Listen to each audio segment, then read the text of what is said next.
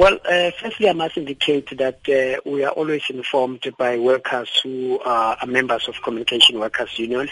When the offer was given to us last week by the South African Post Office that was talking to 6.5% and the Convention of Workers in a period of 2 years, 5 months, we then took that proposal to workers. We traveled length and breadth of the country in trying to resolve these impulses. And this is what the final position that workers, after we've consolidated positions from one province to other, that we arrived at.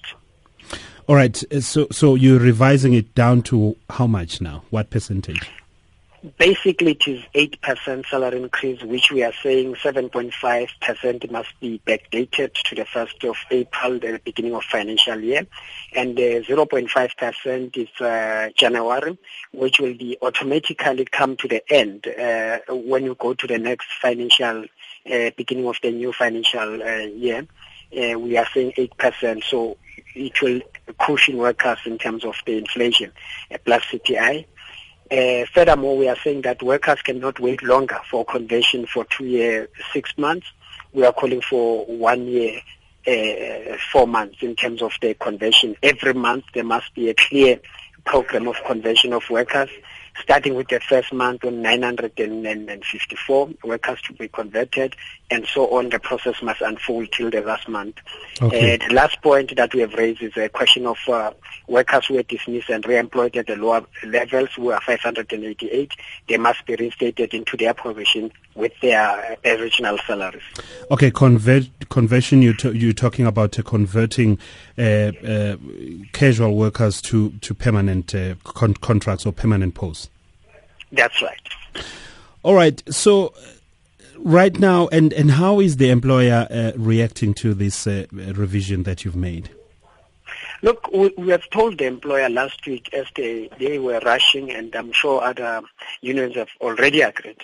We have said that the only way of resolving this is you must have consent from workers firstly. You must engage them and show them all these proposals so that workers can be part and parcel, because we are not a voice of our own jackets but of those of workers.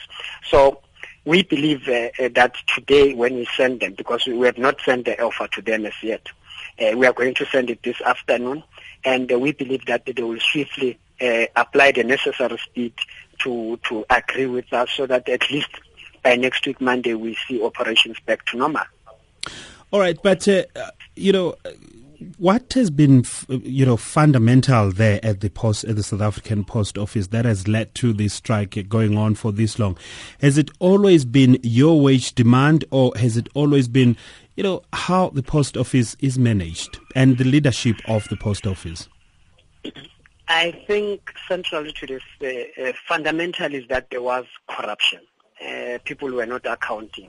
That led in the first place around 2001 to have labor brokers in the first place that were not there. And they started to have workers having a deteriorating working condition, including the infrastructure of post office was deteriorating. You go further and say that there were mismanagement or misappropriation of handling funds, unnecessary expenditures and all of that. That led to a company to its knees.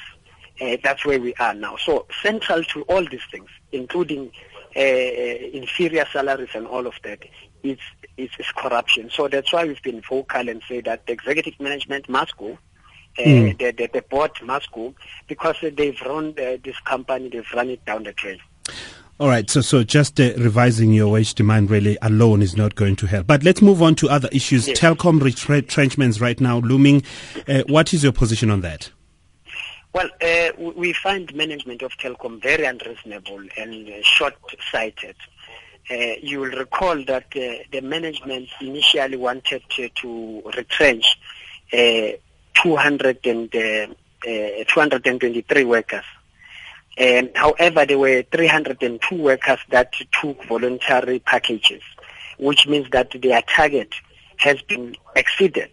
However, the Telkom continues now to say they are giving retrenchment letters to 104 workers, which means now that they are adding on that 302 to take it the right way to 406 workers. So that will show you that the aim here is not to do with the issues of production, but is to cut heads in telecom. So that's what we are raising. But furthermore, we are raising the issue of equity.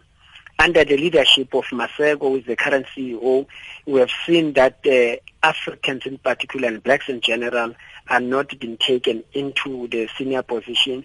There is a mass migration from Vodacom white managers into post office, into telecom. So that's a challenge that we are facing, and will be obviously Telkom has declared a war against CW, and that we are going to defend that.